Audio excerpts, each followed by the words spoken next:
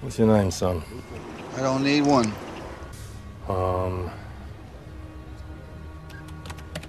Solo.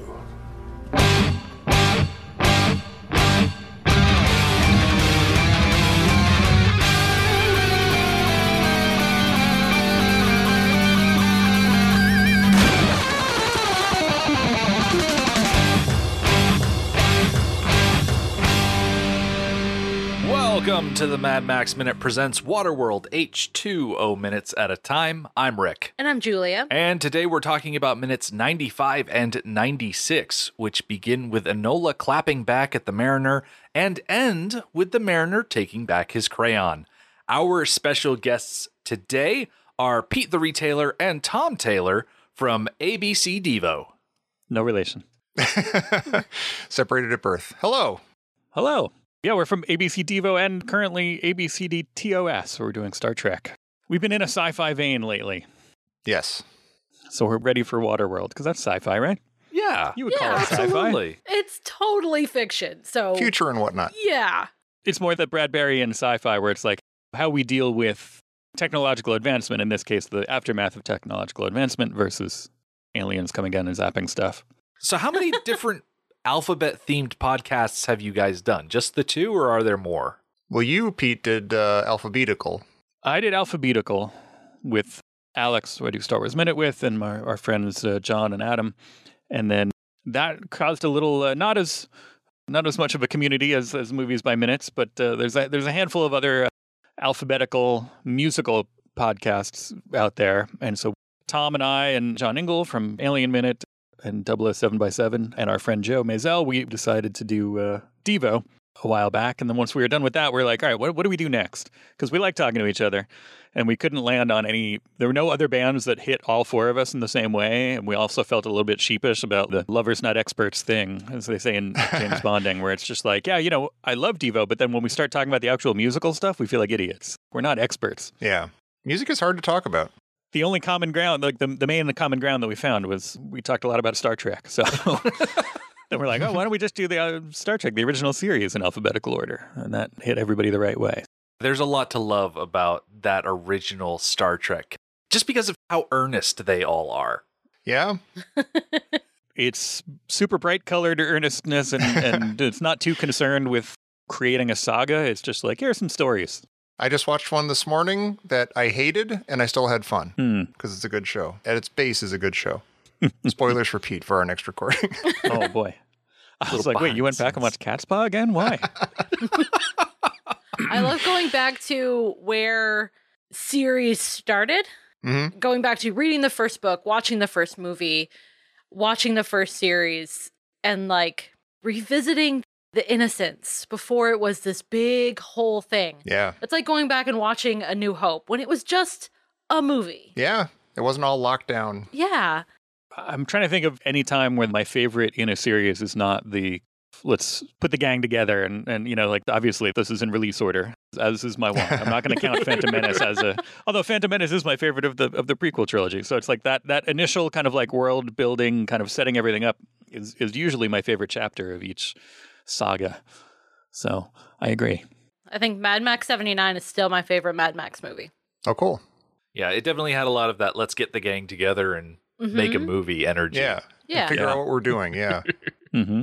Pete, earlier you mentioned finding common ground, and I think that's a good leaping off point for this clip, because as we begin, Enola, who is sitting there, cheeks stuffed with a fish that was killed by the Mariner in last week's episode, she points out maybe they were right about you too, and that's a response to the exchange that they had at the end of last episode where Enola says, oh, people said I was weird, and the Mariner's like, oh, maybe you're right, and then she fires back with maybe they were right about you too.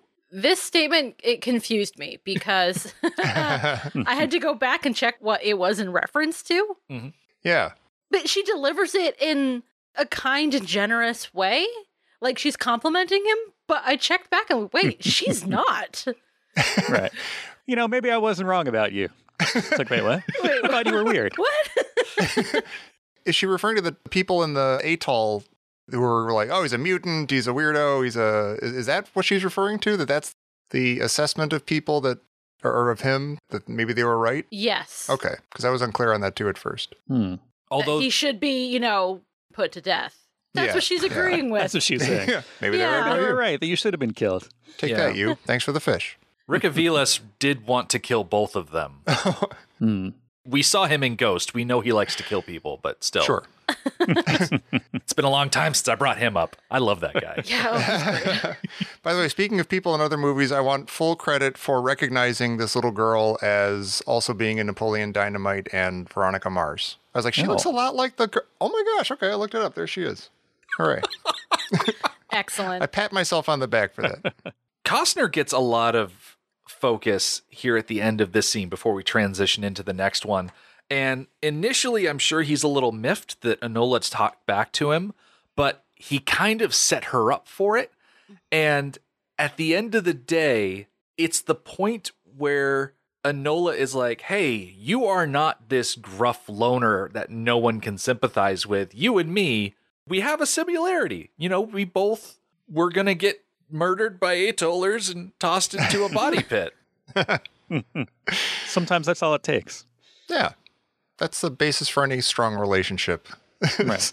I haven't seen The Greatest Showman, but I think that was one of the themes that weirdos got to That stick we're together. all outcasts.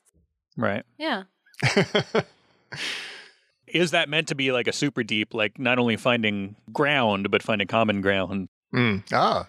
Is that supposed to be the actual theme that we're all adrift in the world? The real dry land was the people we met along the way. Exactly. In that, it was a bunch of bodies floating, and we were able to stand there. Yeah. Yeah. That's not dry land. Huh. No. The Mariner does eventually end up bonding with both Helen and Enola, but his bond with Enola is different. I think it's deeper. It's richer than his bond with Helen, which is, whatever. And I wonder if it starts right here. I think it does. Because he smiles a little bit.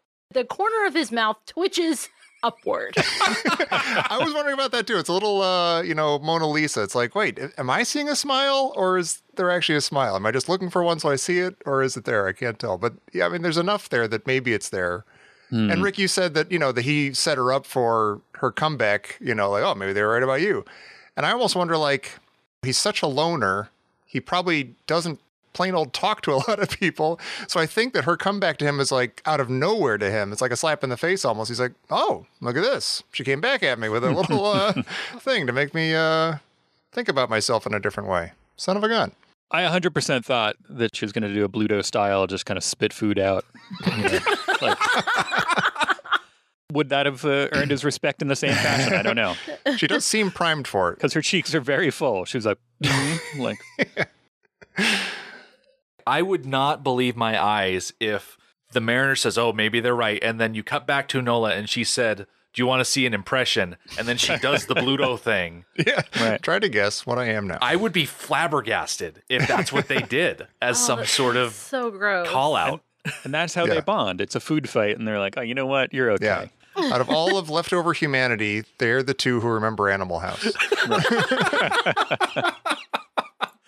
That would certainly add to Enola's golden child framing. Oh, she's the one child who just magically remembers Animal House. Right. She had cool parents, and then, Yeah. Mhm. I put down in my note that the Mariner is not the type of man who will sit there and be lectured by a chipmunk just because of the way her cheeks are packed with food. Yeah. I do have to wonder, production-wise, what is in there? I was wondering that too. What did they Yeah. stuff her mouth with to get this look? But she still is able to speak very clearly. Yeah. Probably not cotton balls, Corleone style, because Yeah. she is still able to talk and get the lines across, unless we think it was ADR'd or something. And you figure it's gotta be like take after take, and like, is it something she just leaves in there, or is it like she Oh. spits into a Oh. bucket between takes or something? It sounds so awful. Yeah. I remember we used to play the game Chubby Bunny. We would do it with either marshmallows or grapes. Why grapes? This is a horrible idea. Ew. And you just stuff as many in your mouth as you can while still being able to clearly say Chubby Bunny. Wow. And then whoever gets the most in there wins. But I think we all lose. Because either you have two options, and you could consume the marshmallows or grapes. Mm-hmm. or he could spit them out. Right. Either way, everybody loses. It's like when you propose the game, you're like, do we really want to start down this road? We know how it's going to end. Yeah. And as kids, yes, we do want to go down this road. Why not? You don't really think that far ahead, and so it's like, oh, cool. Yeah. Nobody thinks about cleaning it up. Like, Right. hey, am I going to have to sweep the up a bunch kicker of is, chewed up my grapes? parents would play it with us. Oh, It wow. wasn't just us kids, it was the whole family. They should know better. Were they tricking you? Is it like, let's play Chubby Bunny with Brussels sprouts? You know? Yeah. But no spitting. Yeah. I would want to see the Blue Man Group play Chubby Bunny because Oh my God, if you've yeah. seen their stage show, they have that thing where they throw marshmallows across the stage and they shove an entire bag of marshmallows into their mouth. It's disgusting. And It then is. regurgitated into like a little mound. Oh gosh. It's impressive. Yeah, I bet they're very popular in certain circles. Anyway, we are left looking at the Mariner as he goes back to his slicing, and thankfully, because it's a movie, we can cut away from awkward pauses to see the Trimaran sailing across the moon. I thought, oh man, there are so many movies where the moon looks so massive, and instead of getting caught into a research hole of all of the movies where that happens, like E.T. and Joe versus the Volcano, I instead got sucked into how you do that visually, because it's just a camera effect. It's not CG. Right. And it's all about the kind of angle lens that you're using. If your camera is close to your subject and the moon is behind your subject and you're using a wide angle lens at close range, the moon is going to look tiny. But if you move the camera back and use a telephoto lens, the moon stays the same size, but because the camera is so far away and you're zooming in on your subject, the moon is going to appear larger. Yeah. There's a cool video of this effect. You go on YouTube, look for Vsauce, a video called The Sydney Opera House Illusion. The host, Michael, went to Sydney and he was in his hotel room, and looking out his window, he could see the Sydney Opera House. And when he's standing across the room looking through the window, the Opera House looked massive because the window was cutting off his field of view. And as you get right up against the window, suddenly you can see the whole city. And the Opera House, in comparison to everything around it, appears quote unquote smaller. But as you adjust your placement back and forth with the window framing everything, the Sydney Opera House appears to grow in relation to the rest of the room. It's very cool. Highly recommend checking it out. Cool. I will. Vsauce is awesome. I really enjoy his videos. They do some great stuff. So you didn't find a list of other... I'm not dismissing your discovery, because I'm interested in, I'm intrigued in your discovery, but then also once you mentioned it, then my mind started being like, wait, where else are they in front of the moon like that? Yeah. Pete, you come from a movie that is famous for things that are and are not moons. Yeah, Right. that's true. Yeah. I can silhouette it in front of not a moon. I got that. I'm sorry. But no, the two ones that I initially thought of are the ones that I mentioned, E.T., and when I searched on Google image search, Joe versus the Volcano popped up as well. Right. But are there other movies that you guys can think of, excluding the movie Melancholia, where the moon is literally falling towards the earth? I feel like there have to be some really obvious ones that if we did look it up, we'd be like, oh, of course. But I can't think of, I can think of some sun ones, like sunsets or sunrises. Yeah. Can't I? I'm picturing that shot from Raiders where they're all digging. It's the silhouette of Indy and the diggers and stuff. But is the sun actually in that shot? I mean, that's the scene that I thought of too. Yeah. Oh, I found it on TV tropes. Here we go. Let's see. Where's movies? Films, live action. There we go. E.T. Last Action Hero. It's a parody of E.T. It's like all parodies of E.T. It's like Naked Wow. Gun 2.5, Spy Hard. Oh, Batman, where the Batwing goes up in front of the Yep. moon. I was There you go. thinking of that, but is that actually really huge? Is the moon that big in that shot? I remember it being a sort of... Appropriately sized to turn into Okay. the bat symbol. I don't know. I would count it. I'll allow it. Even Malcolm X has a scene which is an homage to E.T. Oh my God. Spielberg. Sure. Yeah, I don't know. When you said it, the first thing I thought of was Joe versus the Volcano, and then I was like, oh yeah, an E.T., I guess. But I'll have to keep an eye out for it. Yeah, that sounds like a fun little bit of engagement. So listeners, go on the Facebook page and give us all of those movies where the moon is super big. This scene that we're coming into, it is supposed to be the night after the dinner scene that we just left. But as we cut in on Enola, she is asleep on the netting with a crayon in her hand, and there's a piece of scrap fabric lying on the netting. And the picture on the scrap is depicting a scene that has not yet happened in this movie. Basically, the mariner teaching Enola how to swim. Oh, interesting. Oh, yeah. Okay, I didn't really notice the water and the waves. I thought it was just a picture of the two of them. Yeah, so did I. But you're right. Yeah, it totally is. Couldn't that just be like, that's something she would want to have happen? That's something there she's you wishing go. for? Yeah. It's like a Christmas list. Yeah. Things to do. Dear Learn to swim. Santa. Go to sleep. Yeah. So far in this movie, Enola has drawn a lot of things that she has seen before.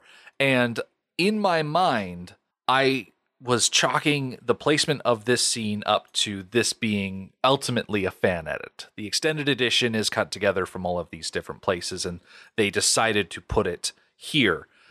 But, and I'm really glad that you brought this up, Tom, this could be Enola drawing something that she would want to happen, because she noted in the last scene she wishes she had webbed feet so she could swim like the mariner, and so she drew a picture of the mariner teaching her how to swim. Okay, I want to bring something up Please. that I brought up a couple weeks ago. Rick shot me down hard. Oh, boy. Like, it killed the conversation. He shut me down so hard. And I don't know if you've edited that episode yet, but I'm sure you had to fix that. Edit with care. I brought up the idea of her drawing, instead of just being simply a child's proclivity to draw on things, which is very normal and adorable and all of those things. Instead of being that perhaps her drawing is motivated by something deeper. Not necessarily supernatural, but I'm open to the idea that it's supernatural. But like this inner drive, I must draw. I have these things in my head that I don't know where they came from. And it turns out that they're memories from when she was a baby, which doesn't happen. That's not a thing. She feels a need. She has to draw these things, horses and trees and whatnot. So I am very open to the idea of some sort of supernatural motivation and ability here, because, and I'm not sure I made this point strongly enough last time, she draws horses and trees. She does not remember horses and trees. That is information that is in her brain that her conscious self does not have access to. Yeah. So her drawing is, I don't know, something more than just normal. Along those lines, this drawing of the mariner teaching her how to swim, perhaps it is prophetic. That she is dreaming of it or wishing it, that he would teach her how to swim, therefore he does. The first time they show her drawing, which I think is something big is going down on, there's a big action piece going down. Aren't they like beating up the mariner or something on the atoll? And she's drawing what's happening or almost what's about to happen. Like the first time we saw her draw, I did kind of have the sense that like, oh, there's something up with this drawing. And maybe it's just from like other science fiction movies or Stephen King books or something. Oh, there's going to be something up with this kid. It's not just a tattoo on her back. There's something going on with her. Right. Like she knows something or she's attuned to something. She is the chosen one. She is the chosen one. Yes. That doesn't sound crazy to me. I kind of had that sense going in that there was something going on with this drawing. Rick, you're wrong. Yeah. Could we double down? Could we add layers to that then like she is predicting her getting taught swimming, and then the horses and trees and stuff that she is drawing is not memories, but they're looking further ahead to later. Maybe. Once things, I don't know, far in the future. Yeah. I really like that all of her drawings are looking forward, that she is a seer.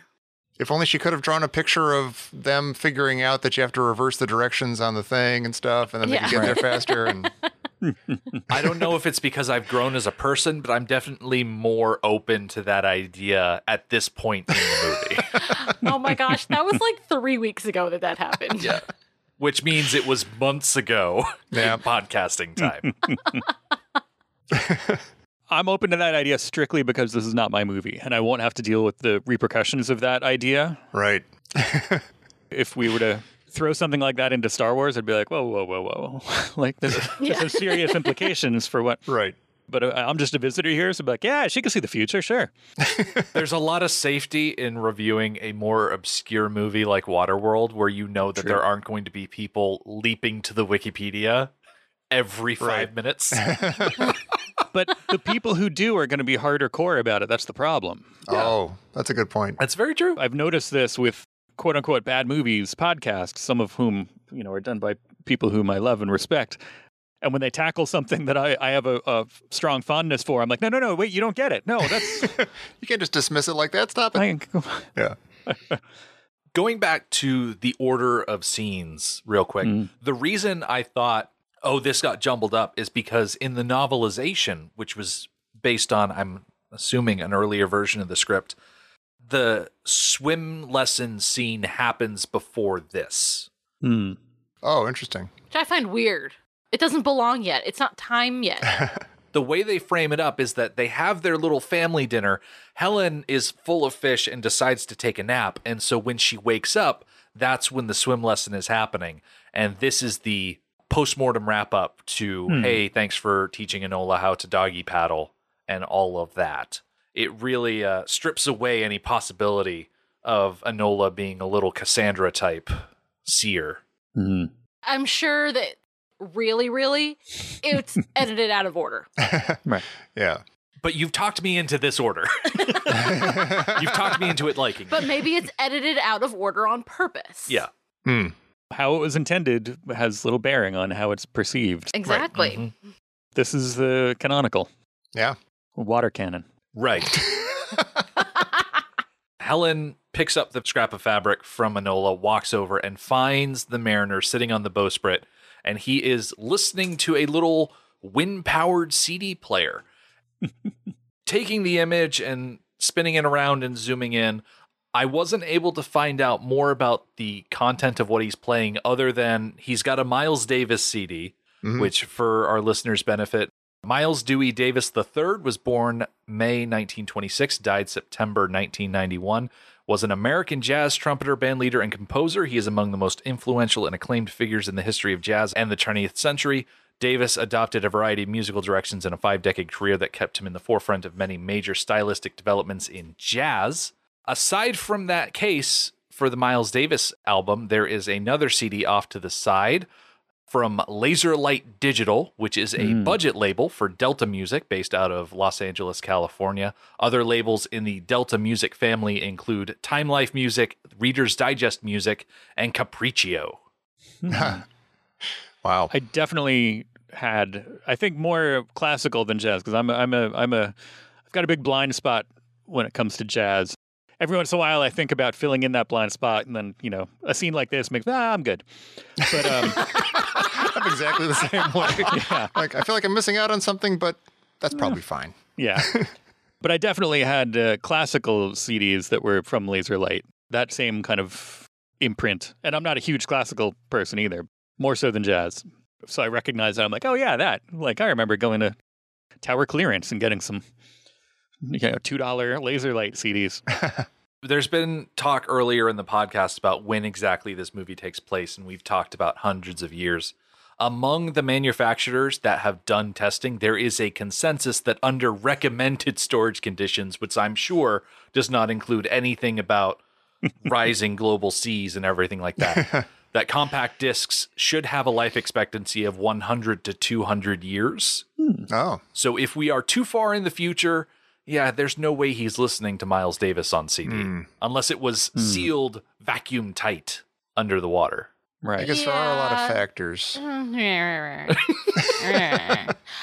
think the player has a much shorter shelf life than that. How is this player Laser playing? diode. Oh, because it's got anti-skip technology. Ooh, Oh, okay. hey. Well, that clears everything up. But the electrical components would have degraded, especially with salt. Yeah, I had a hard time getting my Discman to play normally on, like not in the apocalypse on dry land. Right. Yeah. Yeah. So I can't imagine on a boat in the future. I had a Discman that I would listen to on the bus going to school, and I had to hold it very carefully so that it would play normal. Yeah.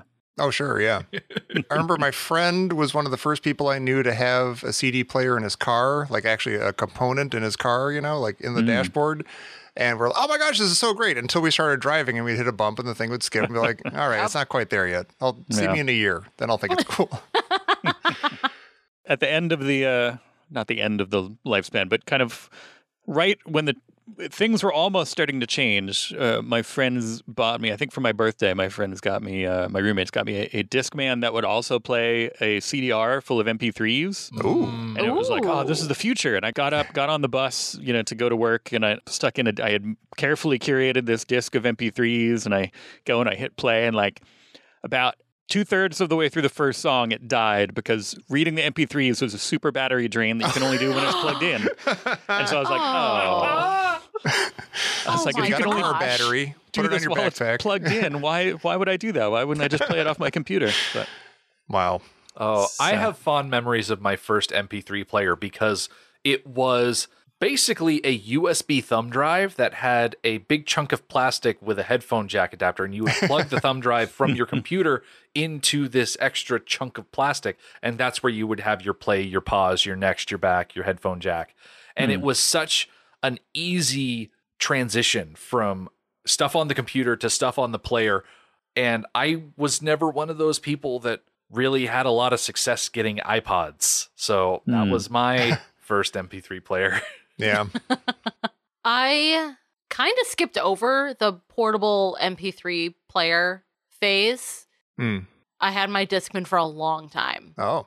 Oh, probably until I had a car of my own and no longer needed it. Yeah. Right. I was just looking through in a desk drawer next to me with a bunch of no longer current iPhones. I thought I also had an iPod in there that I rescued from Alex Robinson. That he held on to the iPod for a really long time because it's a good for music. It's much better. Oh, there! I just looked in the drawer next to me and I did find an iPod. Oh. Yeah, look at that. Yep. I do have an iPod somewhere.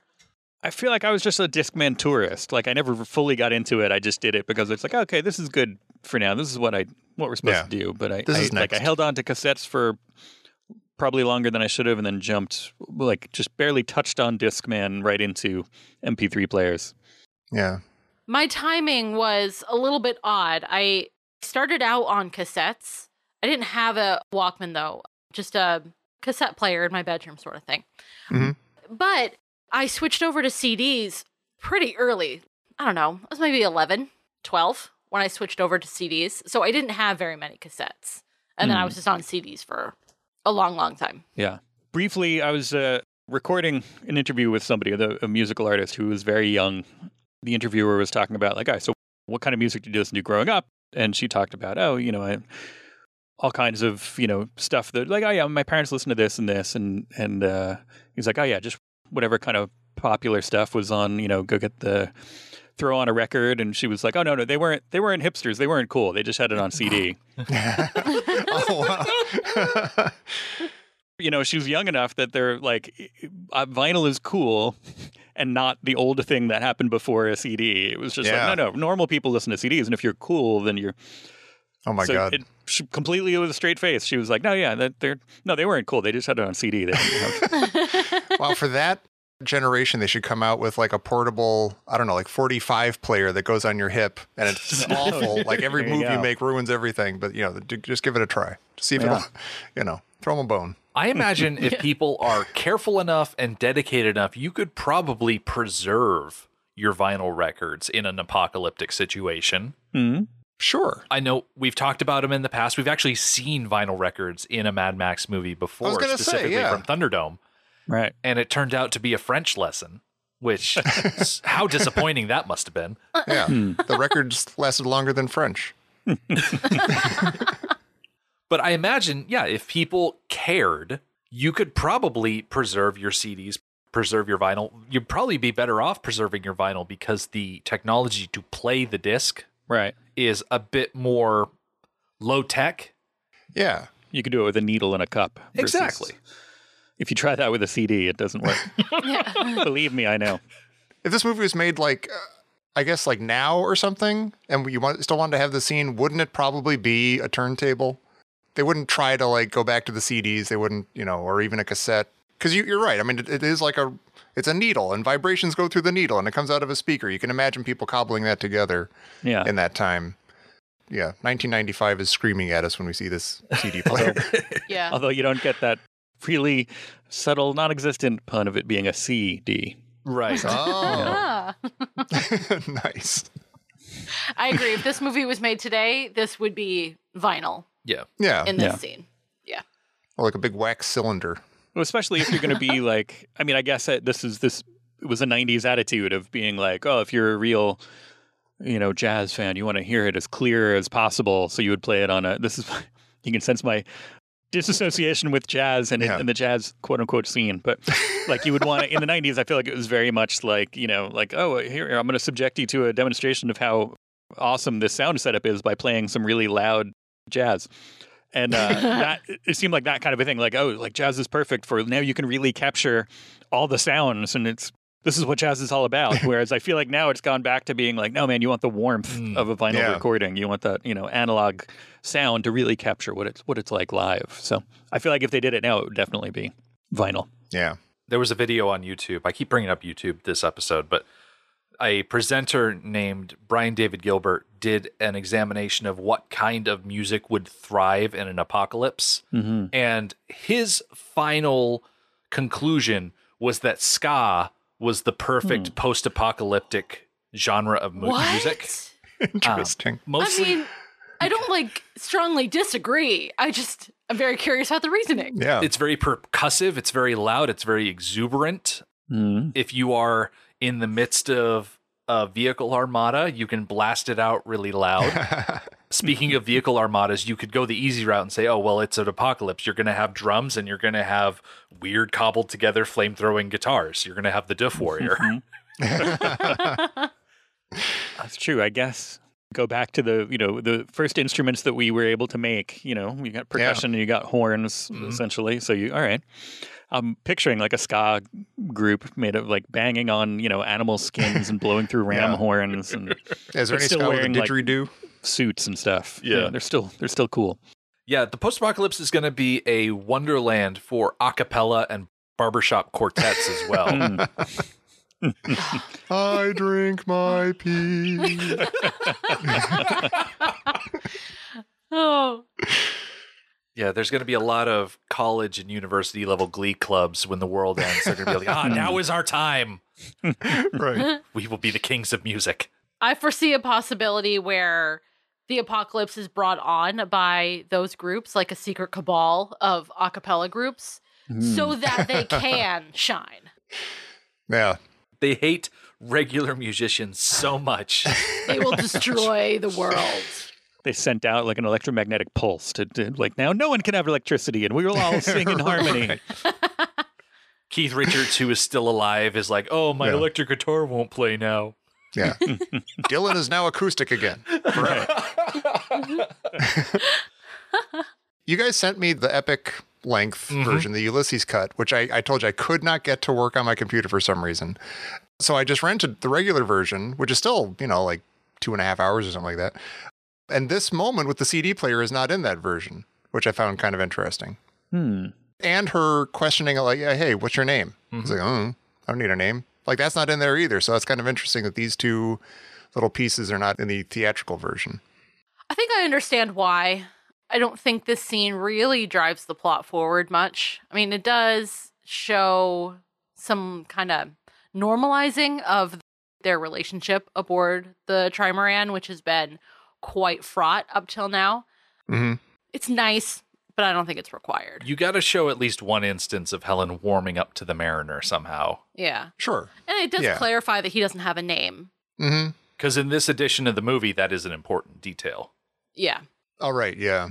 When I saw that like the CD thing was in there, I'm like, did they cut that just because it's raises too many questions? Like we just spent 20 minutes talking about CDs. They're like, no, really? Wait a minute. I think it was music rights. They couldn't. Right, they couldn't. The Miles Davis estate wasn't playing ball. 30 seconds of generic jazz. I was trying to think about if I suddenly found myself in the apocalypse, what CDs would I want to have hooked up to my little pinwheel CD player? And I know it's kind of a cop-out, but I think I would want greatest hit CDs. Yeah, I made a list of CDs I would think of, and I have a greatest hits on there, and I'm like, that's fair. In this situation, that's fair. You know, that's appropriate. You want a nice collection of stuff. Yeah, I don't want it to feel like pandering, but like one of the CDs that I would want in the post-apocalypse is the Beatles' One album, where it's just all of their number one hits on one disc. Sure. I can see that. Yeah, that's a good idea. I did not do that. Although my choice is a soundtrack, so it does have a variety of musicians on it. Yeah. The CD that I would bring is the Bodyguard soundtrack. I was just about to say, I bet it's the Bodyguard. Wow. For a couple of reasons. For one, it was my very first CD. It was for my 12th birthday. It was my very first CD. And it's Whitney Houston. Duh. Plus, it has 5 or 6 Whitney Houston songs and then like 5 or 6 other people songs. Cool. And there's only one song on that whole entire CD that I don't like. So that's pretty good. Yeah. Not bad. It's Aaron Neville. I don't like Aaron Neville. That's funny because I think Aaron Neville is on one that I would include. And this is probably because more of just association with it. And like I would make this decision. And then after like 2 years in the apocalypse, I'd be like, damn, I should have taken something else. But the Pump Up the Volume soundtrack, I listened to so much at the time. Oh, no, it's Ivan Neville. Sorry. Ivan Neville does Why Can't I Fall in Love, not Aaron Neville. I knew there's a different Neville. But then also you have the problem of some of the best songs from the movie are not on the soundtrack. And so it's a weird, I think just purely for nostalgia, I would want that one. And it has to go back to soundtracks, I feel like. It depends on who's with me, too, because I feel like if I'm not going to have a movie, I would, like listening to the soundtrack from the original Star Wars is very evocative of the movie in my head, so I could replay it. But also, if I'm with my family, they're going to get really tired of me just constantly like barking out all the lines while the music is going on. And I'm just like redoing, like, it could be fun, though. I guess maybe we could turn it into a, like, no, now you say holding her is dangerous. Make it into a, like, depends on the scenario, I guess. But soundtracks, I think, definitely could be the way to go. As a side note to what you were just saying, Pete, that is my favorite scene from Reign of Fire, where Christian Bale and Gerard Butler are doing that. But one soundtrack that I just thought of that may not necessarily win me any points, but the first Shrek movie had a very fun soundtrack. Okay, I had that soundtrack too. And it was an excellent soundtrack. It was on my regular rotation because it is an amazing collection of songs. Yeah, it's very fun. I had a lot of soundtracks. I was also thinking about, well, two things. This all ties back to CDs. And I think CDs in their natural habitat are just scattered around a dorm room floor. And so that leads to two different things. And one, like, I had a hard time explaining to my kids exactly why, like, certain songs totally stick out and I get a little bit of, like, anxiety because I know that's where the skip was. That's where the scratch was. And the CD would always skip during that song. I'm like, no. Like, you have to, this is where, just keep going and going and going. I have a Christmas song that was in heavy rotation as a child, and it was on vinyl. So it had a skip in the same place every single time. So now when I listen to that song, I listen to it often on YouTube during Christmas time, I still mentally skip at that part. Exactly. Yeah. I think that would happen here, especially to the Mariner and his friends. They would be like that one CD. They'd be like, oh, yeah. They would just accept it as part of the song, I think, right? He would know better, but they would be like, oh, yeah, cool. I have actually inherited somebody else's knowledge of a skip in a record. A friend of mine told me about a jukebox at his school that had Any Way You Want It by Journey, and it had a skip in it, and he told me where the skip was. So now when I hear Any Way You Want It, I always repeat, another loving thing, another loving thing. It's great. And even though I never even heard that version, but it's there in my head. It is. Yeah. I would want to, like, give someone a vinyl record of Billy Joel's Moving Out, Anthony's song, and just have a manufactured skip where he starts talking about heart attack. And as soon as you hit that ack, like, that's where it repeats. So it's just like another 3 some odd minutes of those acks. Wow. Oh, that would be cruel and amazing It would. all at the same time. Speaking of YouTube, they're begging for that. With an X-Acto knife, just kind of like find the perfect spot and be like, okay, here's where the scratch goes. Yep. Wow. Similarly, with getting stuff, stuck on a longer loop, again, the CDs that were on the dorm room floor, there were at least 2 instances where, and this speaks to probably my dorm room life as well as my mental state, my roommate and I, we had on a CD and then it just kept going on repeat.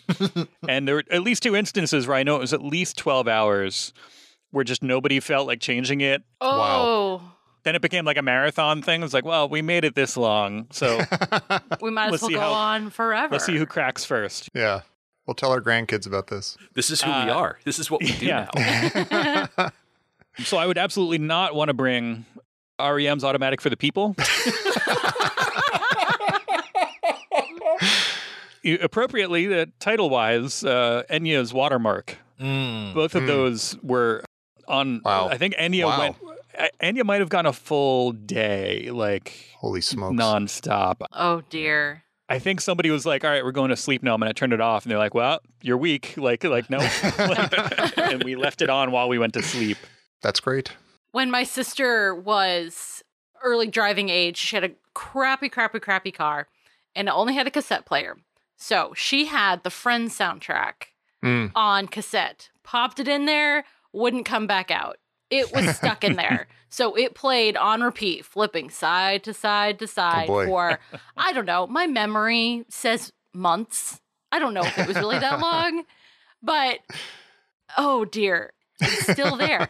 And with that soundtrack, they interspersed, there were little snippets of dialogue in between each man. movie. Oh, wow. So now when I hear one of those songs just out in the world, I remember the dialogue either before it or after it. Totally. Wow. It's there forever. With the mention of Enya, I just had the thought of how cowardly the producers of this movie were that he wasn't listening to Orinoco Flow in this scene. Oh, my God. Yeah. That's an excellent point. Totally. Or like the only CD that he's stuck with in the apocalypse is like, like rain sounds or like Babylon Brook, like relaxation CDs. And he's like, damn it. I think there were so many opportunities to throw something in there to get a laugh, to get a wink, Right. and they were all missed Yeah. Oh, well. for the sake of copyrights. You could definitely put together a mixtape for, hey, the world has flooded and we need music to sail by. I'm pretty sure you music could to throw some sail Jimmy by. Buffett on there too. Some Jimmy Buffett, Yes. some Christopher Cross, some Crosby, Stills, and Nash. Yeah. Yacht rock. Yeah, there you go. Totally. In the water world, yacht rock is the only rock. Right, that's classical music. Oh, yeah. Yeah. Helen walks up to the Mariner and she looks at this little setup he has with the pinwheel and the CD player, the pile of CDs, the computer speakers, and she asks, "Is that from Dryland?" And the Mariner, lying like the liar that he is, says, "Yeah, because this stuff is not from Dryland.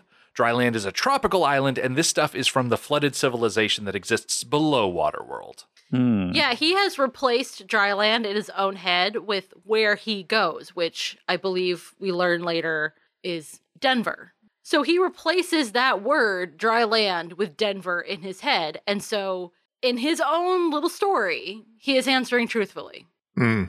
In the grand scheme of things, yes, this was manufactured on dry land. Yes, Right, it yeah. was from Dryland. Yeah. Yeah, I almost want his answer to her saying, "Is this from dry land?" I just want him to say, "Yeah, duh. Yeah. Yeah. Yeah. Yes, it Like, must no, be, I right?" pulled it out of my butt. Yeah, at Did some you point. manufacture it was this from at the atoll? Right. No. dry Right. If it was from water, it would be yellow. Obviously, we all know Yeah. that waterproof things are yellow. So Right. Like, was she imagining, like there's like a recording studio on an atoll somewhere, like pee on the soundboard. it's like a transmission. Yeah. Right. So this is from dry land. Or they're little tiny like mer people inside this box Right, playing, there's sea monkeys in there. playing generic jazz. So Helen, she leans back against the jib and she wistfully looks out onto the water and she remarks that she doesn't even know the Mariner's name, and he replies by saying that he doesn't need one. Not knowing a lot about how things work on Waterworld, how children are named or anything like that.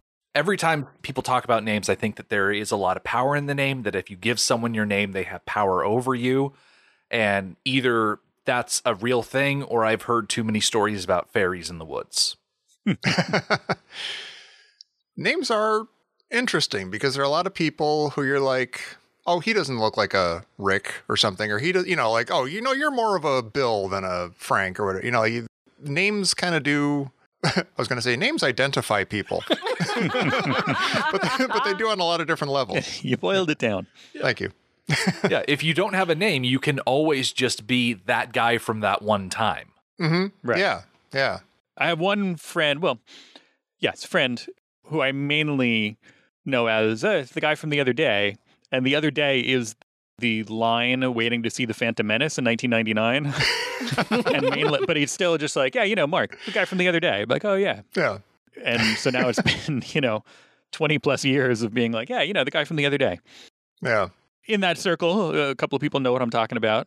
I feel like people in bands and now podcasts to a certain extent, it's like your name isn't necessarily, your last name never really comes into it. It's your last name is what your band is or what your podcast is. Right. And so that we're getting more kind of into the original purpose of, maybe not purpose, but the original kind of function of names of like identifying, that guy makes candles, therefore I will call him Chandler. He will be on this CD that we're going to listen to nonstop. Yeah. The more I think about names, the more I recall that in the Mad Max series, there's not a lot of importance given to names until you hit that fourth movie with Max refusing to give his name to Furiosa. And then it's a character point at the end where he says, oh, my name is Max. Like, no one cared what his name was in the other movies. Right. Yeah. In Thunderdome, he was literally the man with no name. Mm-hmm.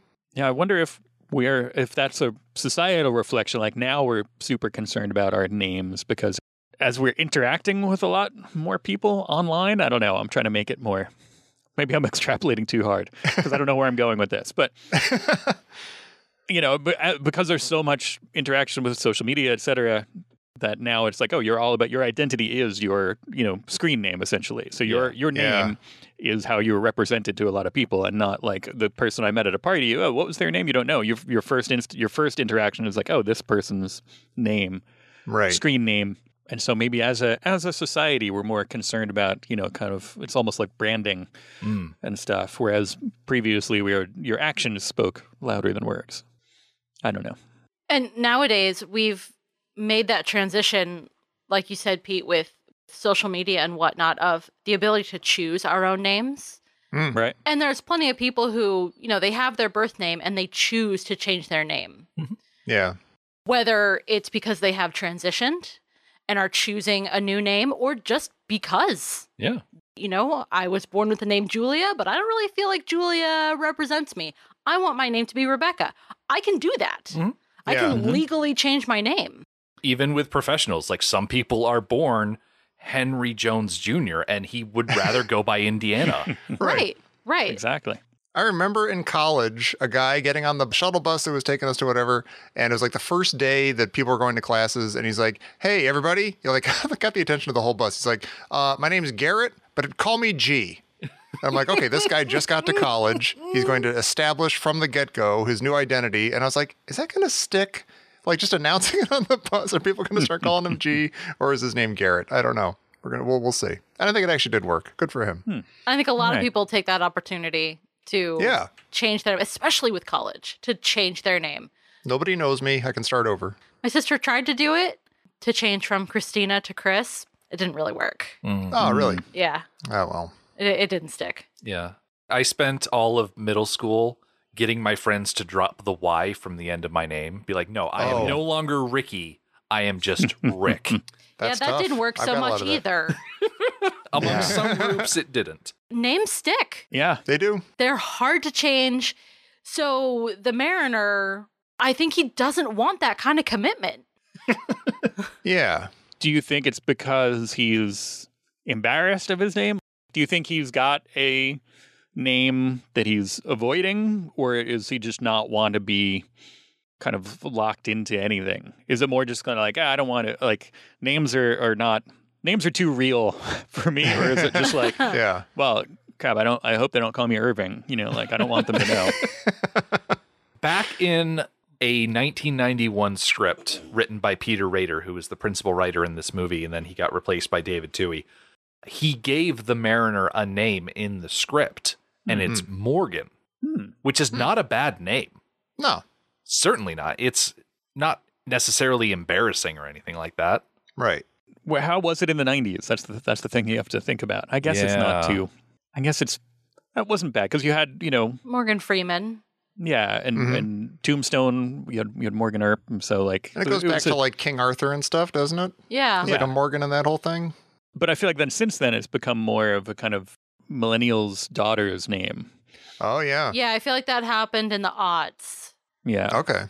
when it became particularly feminine with a certain connotation. A little bit, yeah. Hmm. Not to generalize.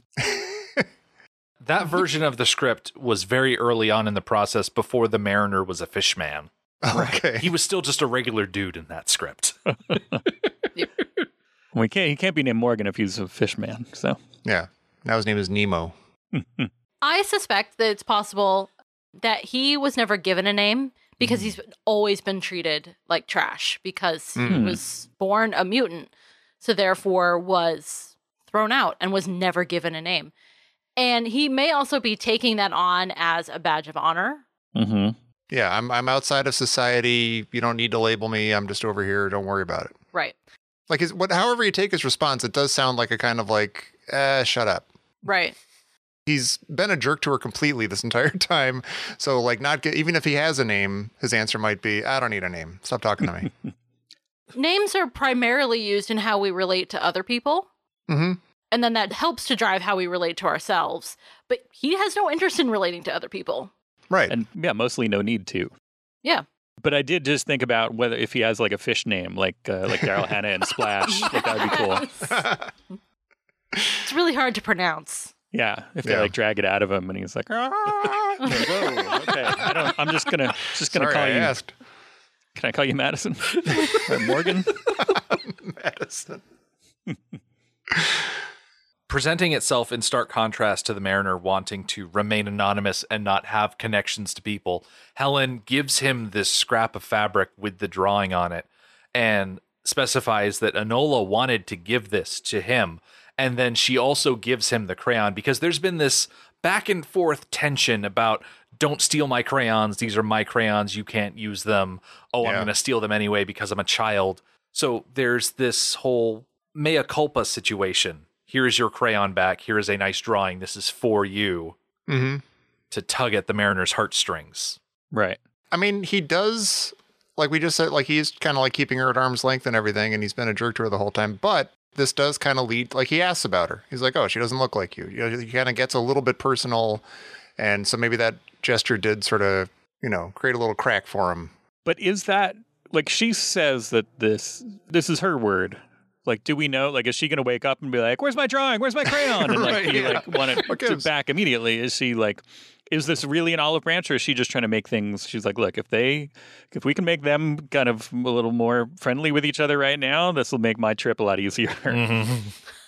Yeah. I love that idea. It seems like a very motherly thing to do, to kind of put words in her child's mouth. Right. Yeah. No, she really likes you. Yeah. No, she said you're cool. Yeah. Am I wrong that the drawing is purple, but she had taken a green crayon? Yeah. Hmm. Am I missing something? You're not seeing that wrong. That is Okay. 100% the case. Yeah. Which Okay. means she, as a peace offering, gave back the green crayon, but she still has a purple crayon. Right. Right. Yeah. I didn't say I wouldn't give you back the purple crayon. Took two, and then to make it seem like she was being nice, gave back one. Being Yeah. Like, oh yeah, I took your crayon, but.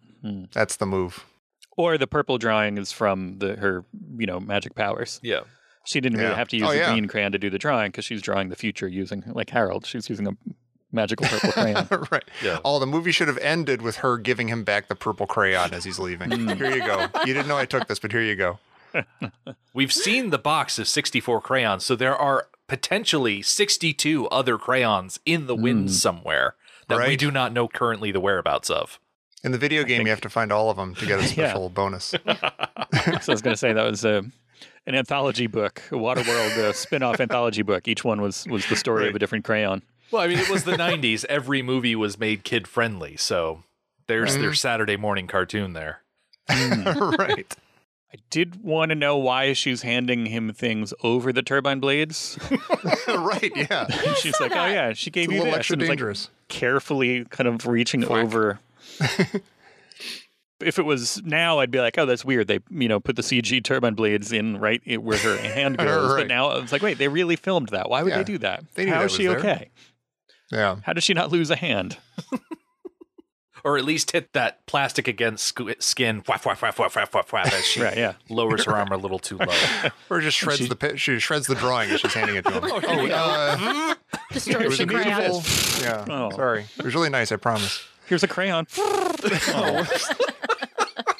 It was the purple one, I promise.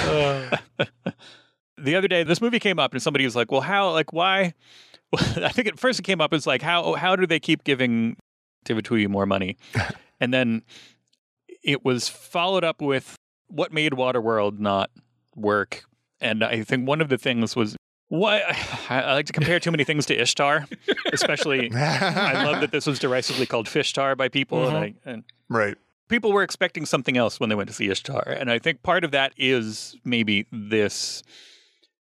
There's a lot of execution that could, that I think led to this movie having problems. But there's also a lot of like, oh, well, if we're throwing so much into it, it's got to be crazy spectacle. And if they had kind of just focused on a little more kind of, oh, let's just tell this interesting story of this, like rather than like, oh, before it was even released, there was already, video game tie-ins and theme park attractions and comic book, miniseries and stuff like that. One of the culprits is not letting it just live its thing on its own, that it got kind of buoyed beyond what almost, like, have you guys seen the documentary about the making of Island of Dr. Moreau, the 90s one? Yes, we did. Yeah.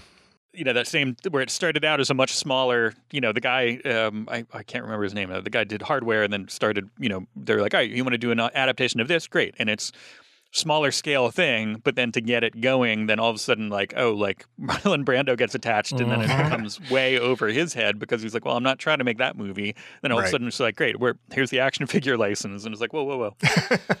Right. And it made him, freak out and run into the woods. And I get that. It seems like it got taken away from what it was. Yeah. And it did seem like in the 90s, and probably still now, but like in the 90s especially, every single movie that came out had that entire machine. Right. The video game and the comic book and the action figures and everything's like, we're handing you this blockbuster that you will love, and this will be the movie of your summer. And if that didn't work, then you're like, oh boy, that didn't, it sort of like exaggerated the disappointment or something. Yeah. Or like, boy, I really didn't care. Like, you told me I was going to care and I really didn't.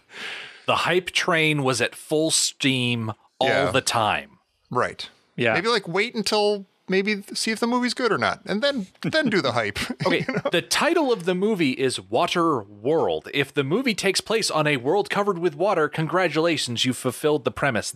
That should be the beginning and end of your expectations. Right. Yeah. Yeah. Oh, since when does the media consuming public have any limit on their expectations? It's true.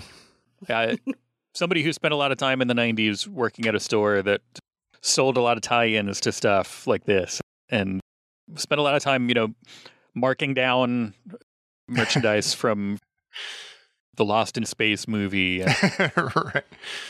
Although it was a successful movie, but all the kind of tie-in memorabilia merchandise from ID4, like Independence Day, was a big bust. Like stuff like that, where they're like, oh, we're going to throw a bunch of crap at everything Star Wars now. Like, we're, Right. Not everything needs an action figure. Not everything lends itself to an action figure. Yeah. Right. Everybody just wants a repeat of the Star Wars model. Right. Without realizing the perfect storm that had to exist for Star Wars to have ended up the way it is now. Yeah. If you don't capitalize on that, and it's successful, then it's your fault. But if you do over merchandise it and it's not successful, it must be somebody in marketing. It's like, oh, we didn't market the film right, we didn't advertise it correctly. Right. Audiences were too tired of this kind of a thing, so let's blame the audience. it's only the fault of the corporation if they failed to account for that, if they missed out on doing it. Then somebody's going to get fired. Who's to blame for this pile of Jar Jar action figures? Yeah. I'm telling you, invest in Jar Jar. It's coming back around, and people are going to be like, they're going to be snapping them up. 90s nostalgia. Mm-hmm. Yeah. Blame it on the parents. Speaking of parents, the Mariner, as we mentioned earlier, comments that Enola doesn't look much like Helen, which is an interesting conversation line to pursue. The whole, thanks for giving me back my crayon. Thank you for acknowledging that she won't take it again. By the way, what's up with this whole mother-daughter situation? Yeah, Right. Helen calls him out saying, I'm not her mother, if that's what you're asking. That's exactly what he's trying to get at. Instead of just saying, hey, are you two mother and daughter or not? He Right.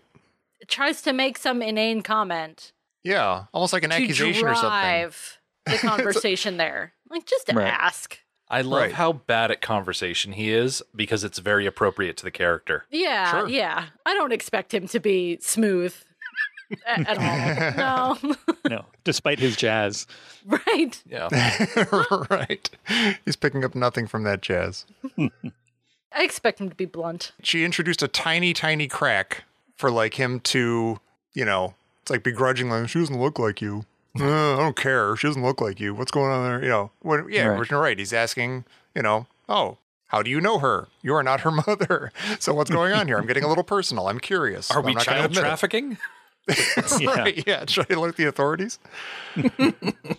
It is awkward, but she doesn't seem offended by it. She's just kind of like, okay, like, no, here's where the information you want goes. Right. Yeah, Yeah. it's probably a common question that she Yeah. gets. Yeah. Although I wonder in that world, maybe that situation is totally common. Like you end up taking care of a kid who is not yours. Like everybody sort of, it's a free for all. And, oh, this kid is abandoned and I'm going to help her. We saw earlier in this movie that on atolls, when drifters come in, sometimes they are offered the young women of the atoll to impregnate before they leave. Genetic diversity. Right. So the idea of mothers running around with fatherless children is not unheard of on this world. Mm-hmm. Yeah, which makes perfect sense. He might have been opening up the floodgates for, okay, we're in a sharing mood, so who did the atoll elders make you sleep with in order to get Enola? Right. Yeah.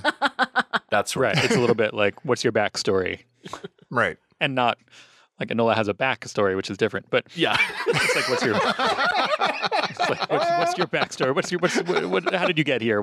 I was wondering in the background if Kevin Costner, had to wear the feet webbing the entire time, or if they knew when his feet were going to be visible and when they were going to worry about it or not. Like the Hobbits or something. Did they always have the feet on? Yeah, is it had to or wanted to? Yeah, exactly. He was committed. Yeah. He always put the gills on, even if you didn't see him. Always put the webbed feet on. Yeah. He strikes me as the kind of actor, oh, I'm in charge of this movie. I'm going to wear the feet all the time because I am the Mariner. Yes. Right. This is my water world. You're just living in it. Come to think of it, why doesn't he have webbed fingers? Like the man from Atlantis. Hmm. And would that have been a better name for this movie? The Man from Atlantis. Mm. Or a tie-in somehow. Yeah. Have a little crossover scene. Right. I'm still waiting for the Kevin Costner cameo in an Aquaman movie. Mm. Oh, there you go. Yeah. I'm waiting He's just for it. scrounging down below in sunken Denver or something in the background. Do you think that this will get remade at some point? Oh. I don't think it made enough money initially. Well, that's why. I mean, like second chances for stuff like this. People seem to remake stuff that was already really good. Yeah. Well, that's the problem. And so everybody has to be annoyed. Yeah, like, come Yeah. on, we already have that. Don't redo it. It'd be like remaking Ishtar or Heaven's Gate or something. It's like, well, wait a minute. That was notoriously a problem. Like, why would you redo it? Like, almost ironically. Like, It would have to be a passion project of someone's. mm-hmm. And that's what I think will happen. I think somebody who, we're not there yet. Now we're getting the people who liked the stuff from the 70s and 80s that, were like, they grew up watching these things on cable or whatever. And they, that's why we're getting, we had a Tron sequel and we had all this other stuff. And Yeah. so in a couple of years, it'll be like, oh, no, I grew up watching playing with the Waterworld action figures and going Yeah. to see the Waterworld stunt show. And I love this world and I'm going to make somebody who had a successful indie film is going to get tapped and be like, oh, let's do a Waterworld because it's going to be, expectations are low. Mm-hmm. I think I would like to see that. This poor movie, it has so much potential. It's got so many good elements in it. It just doesn't come together well. There's nothing wrong with the idea. Yeah. So the basic idea is take good. another whack at it. Yeah. They need to stop remaking movies that were good and start remaking movies that were bad. Yeah. If it is broke, do fix it. That had promise, but were the execution. Yeah. Movies that had problems in execution. Yeah. Mm-hmm. I think that's a golden area for revisiting. But then would it be, do you do a Lego sequel where it's like, oh, you have Kevin Costner do a cameo as the old man who's handing something off to the, you get your Timothy Chalamet or whatever, who's going to be the new Waterworld, the new Mariner. Yeah. Do you have it just be a total remake from the ground up? My vote is remake from the ground up, possibly using an earlier script from the development. I was trying to think as I was watching it, like, how do I want this to be different? Like, what is not satisfying to me about it? And, like, do I want it to be tougher and more of like a punch in the face like the Road Warrior, like what they're kind of trying to do? Or do I want it to be goofier? Like, do I want them to embrace the goofiness like they kind of do with Dennis Hopper? Do I want the whole movie to be Dennis Hopper from this movie? Like, would that be better if they just didn't quite take it as straight and seriously as they try to sometimes and just let it be kind of crazier? Would that be a more satisfying experience? I don't know. It's a good question. Something to consider. And there is something about the look of it too that would benefit from not. I don't know. It's so tough. If there's a 90s look to this that really turns my stomach a little bit. Yeah, and I don't know how do you explain that? How do you describe what that is? Because I was trying to explain to my son. How do you talk to your kids about Waterworld? I couldn't put it into words really. I wanted to blame the cinematography, but it's also, it's Dean Semler who also shot, the Mad Max movies and the Young Guns movies and other things that look better, that look, they don't have that weird kind of, not gleam, but there's a certain, maybe because those are all dustier movies. Yeah. They this look better. Blue and shiny. This is trying to make a dusty movie on water. Maybe that's where it... Nowadays, you could remake this entire movie and do it like they do The Mandalorian. Yeah. Where you put everybody in a room surrounded by those giant screens and not in the middle of the ocean. Right. Piece of cake. Like Spielberg said, don't film in the middle of the ocean. And what do they do? They go to the middle of the ocean. They went even farther into the ocean than they did with Jaws. Do most of it in-house, and then, when you need some water scenes, you film them. Yeah. Fill up a kiddie pool. Yeah. Or just go to Universal and film that at the stunt show. Exactly. Yeah. They got a whole stunt stage all ready to go. Yeah. Pyrotechnics are already set up. Exactly. Right. Exactly. Here at the end of things, it's always good when two drifters meet that something be exchanged. So, Pete and Tom, could you please tell our listeners where they can go on the internet and find more of you? The easiest place to find me and links to all my stuff is IamTomTaylor.com. You can find stuff about the novel that I wrote, In Memory of Todd Woods, over there. And you can find links to all the shows like Indiana Jones Minute, ABCDTOS, ABC Devo, The Ditch Diggers, Caddyshack Minute, Blues Brothers Minute. Gosh, I've been busy. Wow. It's been a long pandemic. It has. Similarly, I'm at PeteTheRetailer.com links to most of my things. The active podcasts that I'm doing, Star Wars Minute, we're in the middle of The Last Jedi right now, and ABCDTOS, and the old things that I did, ABC Devo, Alphabetical, show called Nerd Geek Dork. That was my first kind of foray into podcasting, and I'm sure I'm forgetting at least one or two things, but most of it should be linked to from there, in addition to my social media things and all that. As for us, come back next time. Helen will tell Enola's backstory, the Mariner will ask about Enola's tattoo, and the crayon changes hands once again. The Mad Max Minute podcast is a fan project by Rick and Julia Ingham. Waterworld was written by Peter Rader and David Toohey, directed by Kevin Reynolds, and presented by Universal Pictures. Mad Max Minute is produced and edited by Rick Ingham. Our opening music is Verdi's Dies Irae by Daniel Batista of danielbatista.com. Our home on the internet is madmaxminute.com. You can follow us on Twitter at MadMaxMinute. And like us on Facebook by searching Mad Max Minute and join our Facebook listener group, Mad Max Minute Beyond Microphone. If you'd like to support the podcast, visit patreon.com/MadMaxMin. Thank you for joining us for our Waterworld episode 48. We'll see you next time.